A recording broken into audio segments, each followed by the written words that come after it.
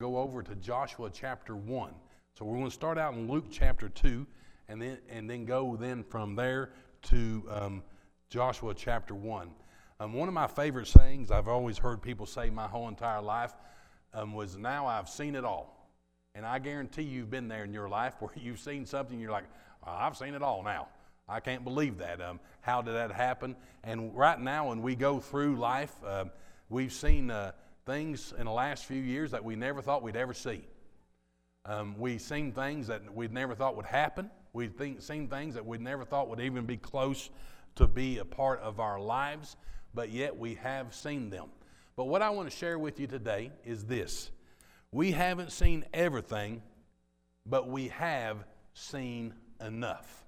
We have not seen everything yet, but we have seen enough. And I want to explain that to you by reading a scripture from the book of Luke, chapter 2, verses 25 through 32.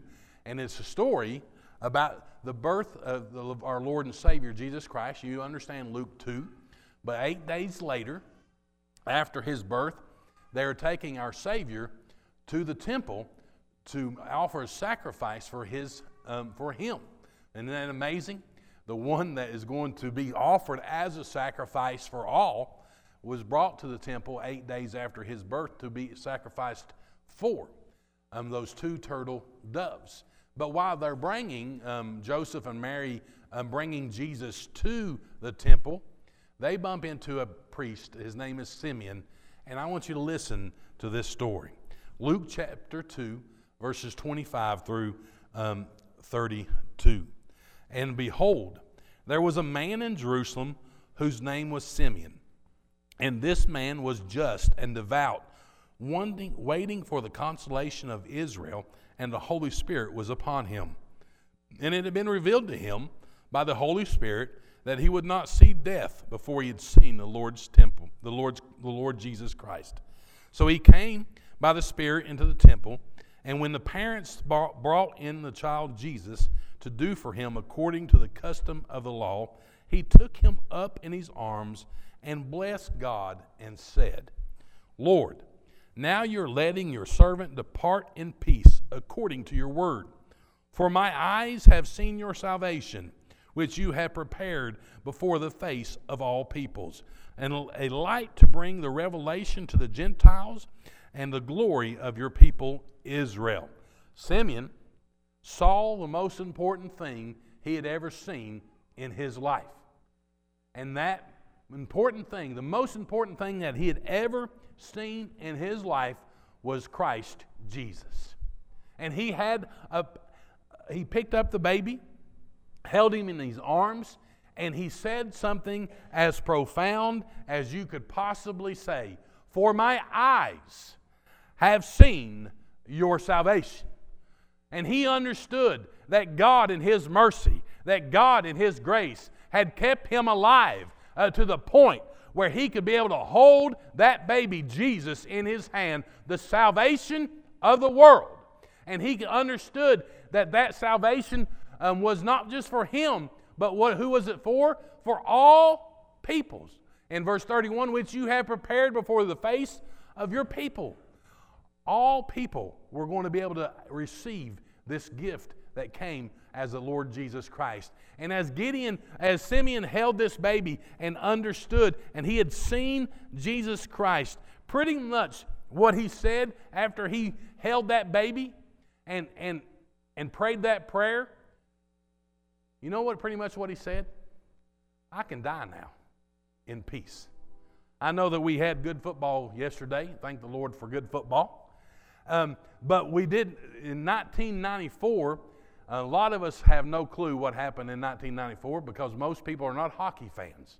But the New York Rangers won the Stanley Cup, and this sign became famous, and I can remember it even as a young college kid. But it says, "Now I can die in peace."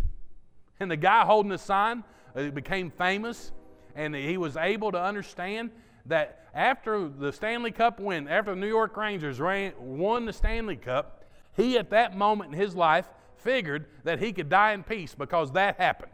And I want to say something from the bottom of my heart, as kind as I possibly can say. There are a bunch of people that have something in their mind today that they want to see happen before they die.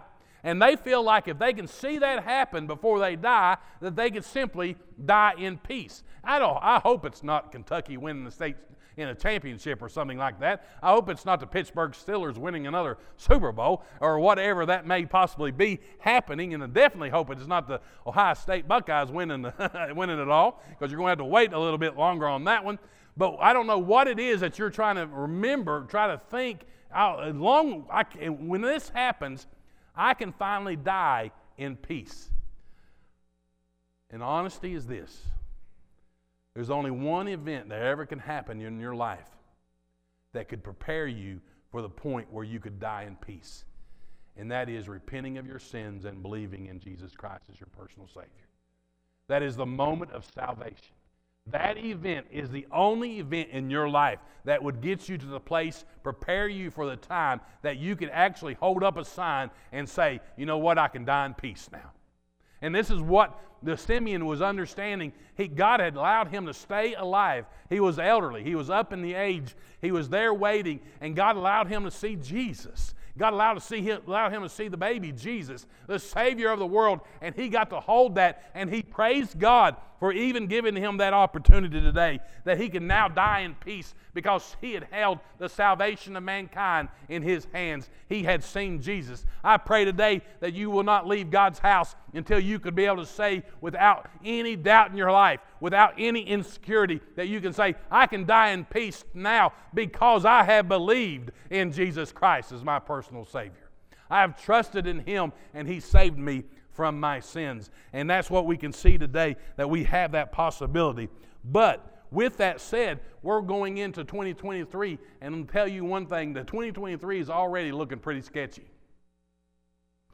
Because we're really close to having some tough times come our way in so many different ways. And in so many different ways, I don't want to tell you those because, you know what, I don't want you to say, well, that's depressing. Because I can depress you real quick on what possibly could happen over the next few days in our political life, or the next few days in our war life, or the next few days in our economy life. I mean, things could get rough real quick in a hurry, and they could even be scary.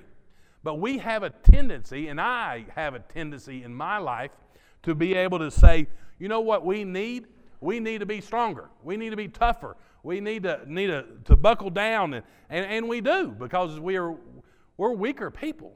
This older generation that we're losing day by day and week by week, those people, the best way to explain them is they're tougher than lips on a woodpecker.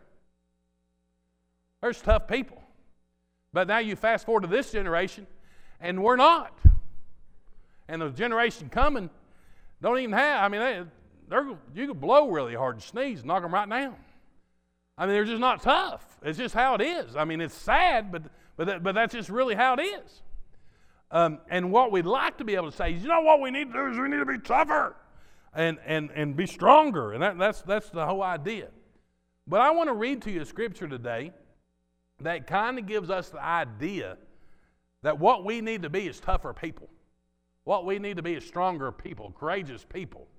And I want to see that what we need to understand is not take verses out of context, but read the entire verse in context, and we'll see how it changes everything.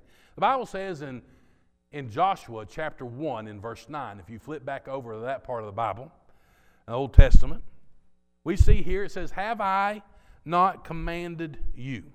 So at the very beginning, we understand that this is a commandment from the Lord. Have I not commanded you? Be strong and of good courage. Do not be afraid, nor be dismayed, for the Lord your God is with you wherever you go.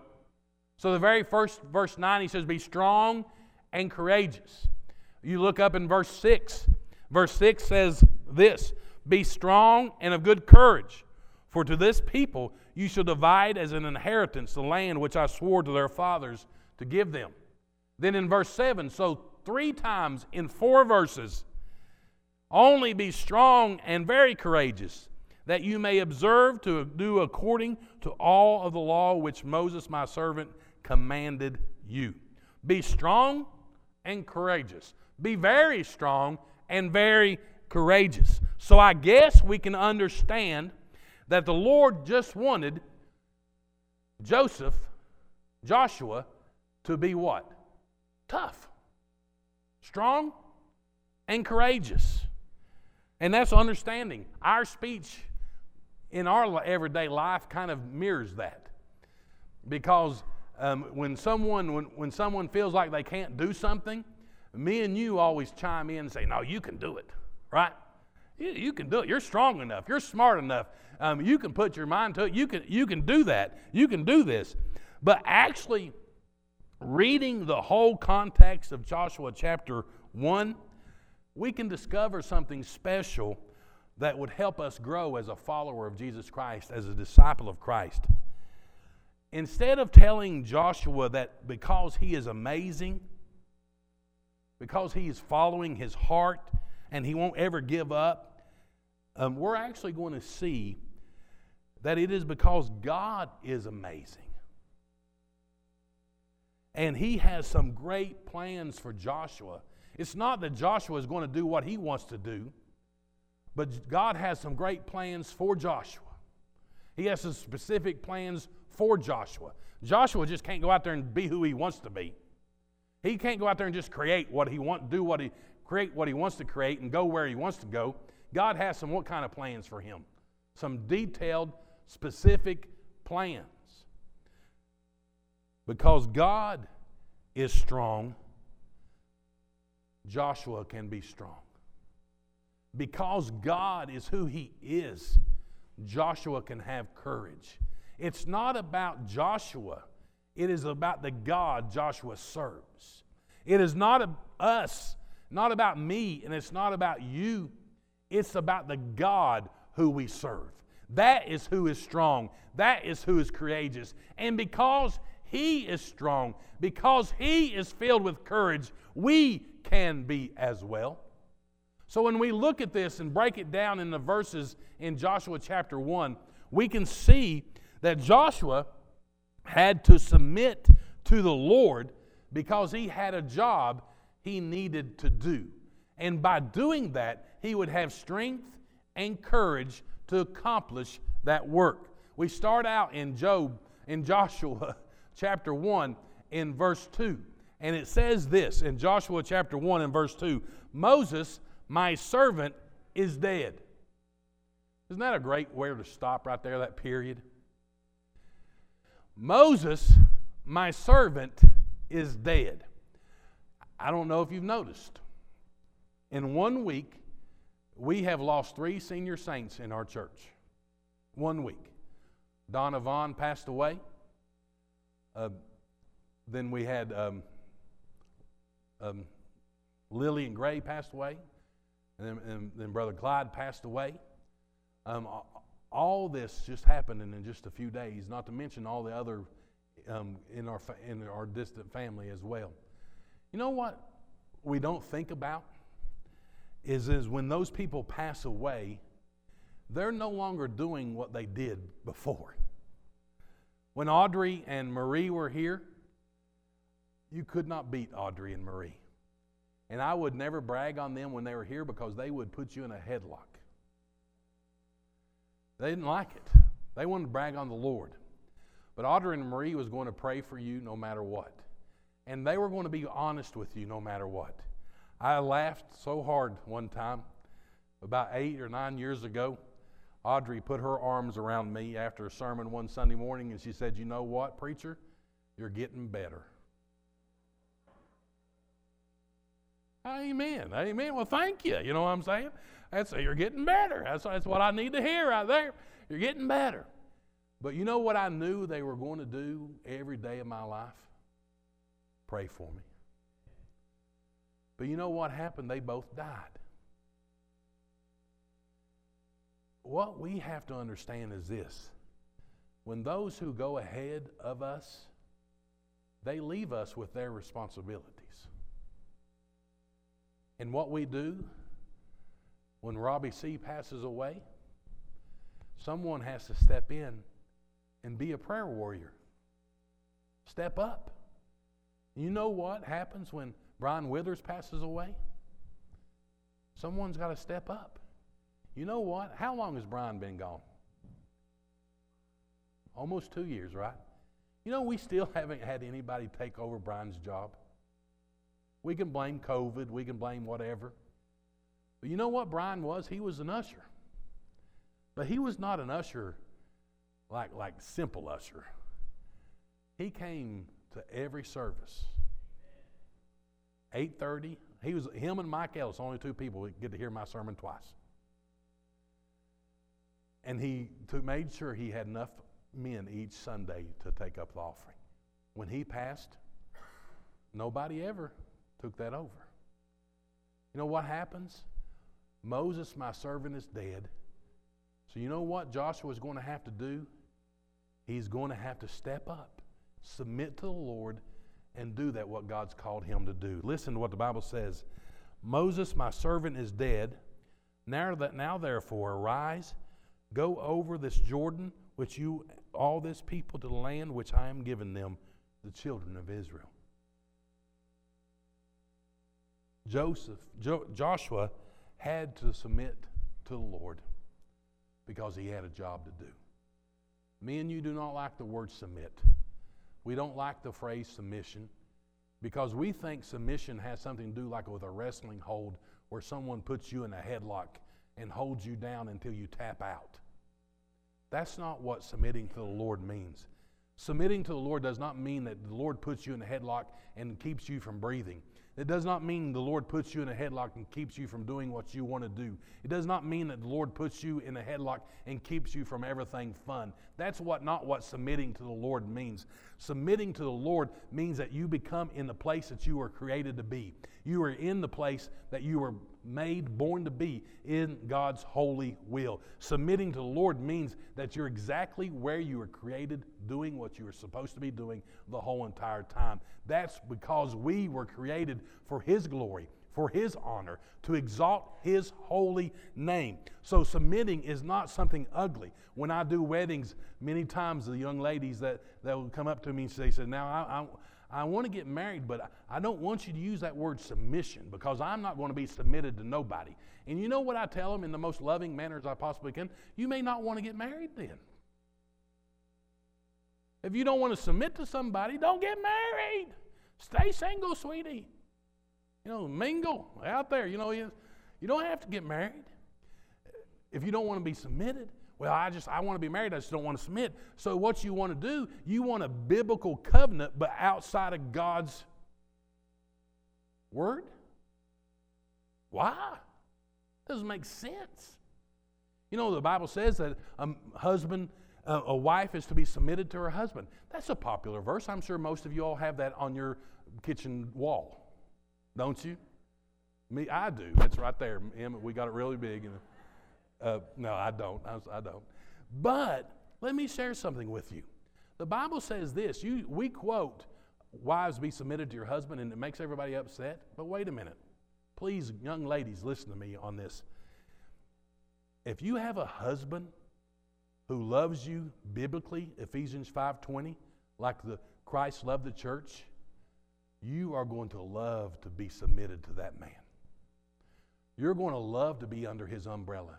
You're going to love to be in the relationship you are in with him because it is honoring God and it is honoring you. It is the greatest place that you could ever be because it's biblical. Submission is not a bad word. It's a word that glorifies God. And Joshua had to submit himself to God because God had a plan. It was so much easier to let Moses go ahead and do it and Joshua sat back in the background and do nothing. But now Moses is dead. Joshua's pushed up and said, now it's your turn, buddy. It's your turn. Submit to the Lord, and Joshua had to do that. The second thing we see is this. Joshua had to believe in the Lord. Verse 3 says this, every place that the sole of your foot will tread upon, I have given you, as I said to Moses. Joshua, and I know it's simple, and I know that you say, well, that's not very deep theological. It don't have to be. What Joshua had to do, he had to believe in the promises that the Lord said to him. One thing that me and you struggle with is that we don't believe in the promises that the Lord has given us. The number one problem that I deal with in many cases is people are scared of the unknown. They're afraid of what's going to happen maybe when they die. But the Bible tells us, not let your heart be troubled. If you believe in God, believe also in me. I go before you to prepare a place for you. And where I am, you will be with me. You know what the Lord is telling us, giving us the promise? That He has gone ahead of us to prepare a mansion for us in glory, in heaven, where no one has ever seen something as beautiful as that place. No hearts even imagined that place. And what we have to understand is this: the only part I have in that is believing it. Believing that when I die, then that means the Lord's got my house ready. That He's prepared that place for me in heaven, and now I just get to go to that house that was prepared for the Lord. You know what? That's us believing in the Lord. If He says that He's going to take care of me, cast all your cares upon me, for I care for you, you know what we need to believe? We need to believe God cares for us. We need to trust in the promises that God said. And that's what Joshua had to do. God told Joshua what land he was going to. Whatever you step on, that belongs to you. I gave that to you. That's a promise from me. What Joshua had to do was trust in those promises. What me and you need to do if we want to be strong and courageous in 2023 is trust in the promises of God. To know that it's in His control and not ours. He had to believe in the Lord. The third thing we see is in verse 5. And it says this: no man shall be able to stand before you all the days of your life. As I was with Moses, so I will be with you. I will not leave you nor forsake you. You know what I understand, is that God knows that we're a lot like our puppies. My puppy dog has, what is that called when you leave them? They're separation anxiety. She pretty much believes when I leave, I ain't never going to come back again. She pretty much believes that hot dog I give her is probably the last hot dog she ever going to get the rest of her life. You know what I'm saying? She wants me to encourage her all the time. Sitting there. But you know, we're the same way. And God's constantly repeating throughout the whole entire Holy Word that He will never leave us nor forsake us. You know what He wants me and you to do? To trust in His presence. That He has not left us. He was there yesterday. He's there today. And you know where He's going to be tomorrow? Right there with us. We're always going to be in His presence. As I was with Moses, so I am with you. Today we need to trust in the presence of God, knowing that He is not someplace far off, but He is right here with me and you. That's a blessing. And when you understand that the Almighty God is walking with you, the Lord Jesus Christ is in you, when you come up against a difficult problem, you know what? You can be strong. You can be courageous, not because you're tough, but because of the person who's with you. Jesus. Because of God is there with you that never leaves you nor forsake you.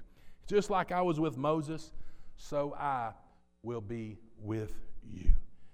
And the fourth thing I want to show you is in verse 8. The book of the law shall not depart from your mouth, but you shall meditate in it day and night, that you may observe to do according to all that is written in it. For then you will make your way prosperous, and then you will have good success.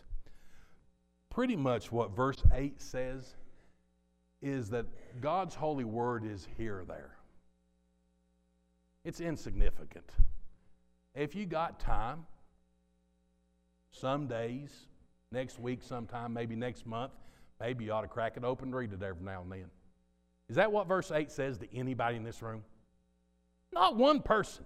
We all see the significance of the laws of God. We all see the importance of it. How often in our life?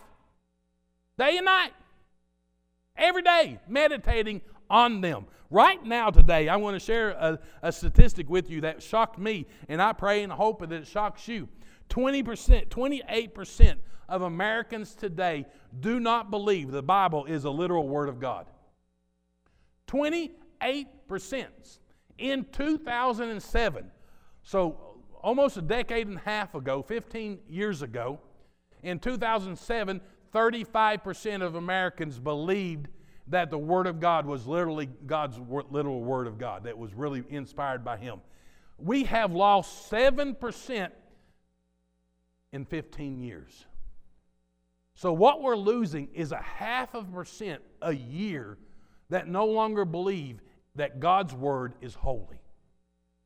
You know what that means? In my lifetime and in your lifetime, we will live to be able to see that less than 10% of Americans believe on God's holy Word.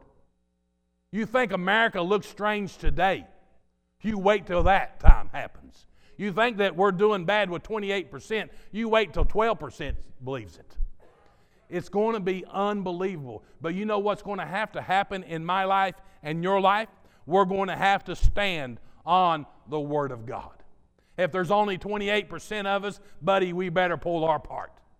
We better be standing on the Word of God. We better be meditating on it day and night. We better be allowing it to be a part of our everyday life, understanding it is significant and it is life-changing and it cuts both coming and the going. Book of the law shall not depart from your mouth, but you shall meditate on it day and night, that you may observe to do according to all that is written in it.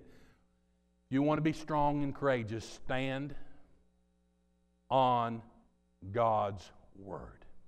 Allow that to be a part of your life. And the last thing I'm going to show you is this. Is Joshua had to decide who he was going to serve. I want you to flip over to Joshua chapter 24 and verse 15. Joshua chapter 24 and verse 15. And I know you got to go over a few pages, and I understand that. If you're online, I don't even know how you get there. Just start pushing buttons. You'll be there in a minute. Joshua chapter 24 and verse 15 says this. And if it seems evil to you to serve the Lord, choose for yourselves this day whom you will serve. Whether the gods which your father served that were on the other side of the river. You know what he's doing? He's giving them options. He's not wanting them to choose these options. He's just understanding that there are options. And he understands that there's going to have to be a choice to make. They could serve as their fathers did, the ones on the other side of the river, or the gods of the Amorites in whom the land you dwell. You can be like these heathens you live with right now. Or you can be like your fathers were on the other side of the river. You decide. But listen to Joshua. But as for me and my house, we will serve the Lord. You know what happened to Joshua? He submitted to the will of God. He believed in the promises of God. He trusted in the presence of God. He stood on the Word of God. And you know what he did? He chose to serve God. And that's where we need to find ourselves in this year. What are you going to do about it? I know that our basketball team in Kentucky is not doing very well this year. But one thing you got to admit to me, even Jeff Nesbitt can make this to be clear, and James Ellis, is that Rupp Arena has the best ice cream in the world. Can you be honest with me? The soft serve ice cream is the best ice cream you can have. And I was there a while back and had my big old thing of soft serve ice cream. It's caffeine free, you know, sugar free. I can eat that. And I was eating it, and this little girl bumped into me and knocked my ice cream down on the floor. So I had to decide what I was going to do. Get it in 5 seconds or less. You know what I'm saying? But it was Rupp Arena and pretty nasty, you know what I'm saying? I could beat up the little girl because she should be watching where she was going when the fat boy's eating his ice cream. You know what I'm saying? There's just so many decisions I can make, choices I could have what I was going to do in that situation. You know what I mean? And it was going through my mind. I wanted to make her pick it up. You know what I'm saying? But I didn't. But you know what choice you pretty much have to make is got to get over it. You just got to go on. Even though it's tough, right? You got to go on. You know what? That's the easiest thing that'll ever happen to you in life. But man, there's some tough things that are going to happen to us in the next few days, few months, few years. There's some tough things that already have happened to us. And the question is this: what are you going to do about it? Now that it's happened, what are you going to do? And my answer is this: be strong and courageous. Not because of who you are, but because of who He is. Because our God is the wonderful Counselor, mighty God, everlasting Father. He is the Prince of Peace. And I am going to make a choice in my heart. And I know that people say don't make any kind of New Year's resolutions because God in Ecclesiastes chapter 5 holds you to those. So be careful. I'm excited about all of us being skinnier and richer and over the next few weeks. You know, I'm excited about that too, just as much as you are. I just hope that you tithe on your wealth that you have in the next few months.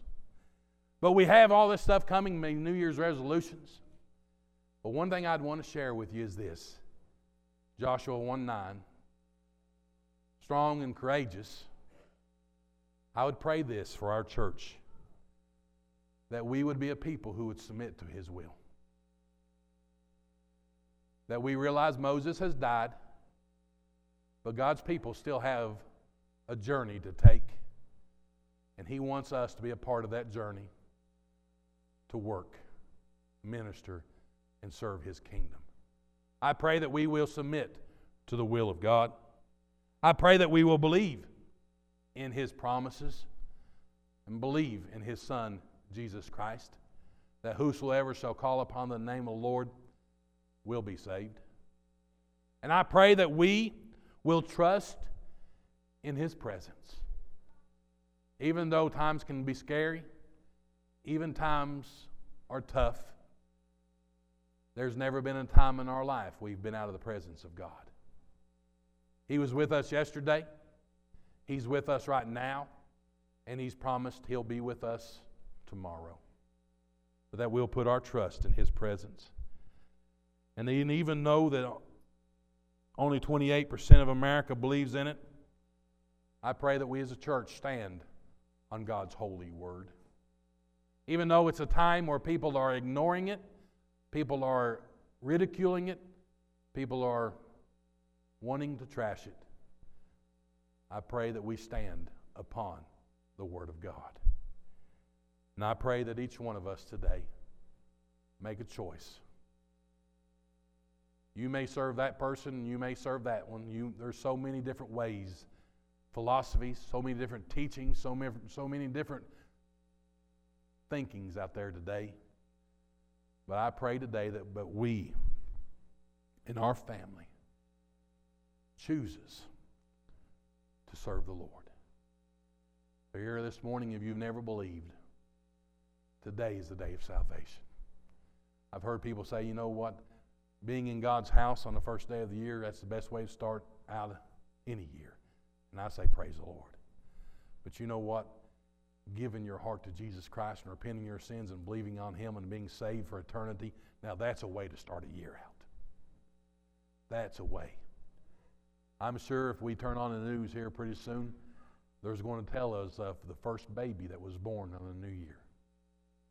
And I bet there's a local college ready to give that baby a scholarship. And we have one lady in our church, Teresa Baldridge. She was born on New Year's Day. I'm not going to tell you what year. Because I don't know, or I would. Because I'm mean.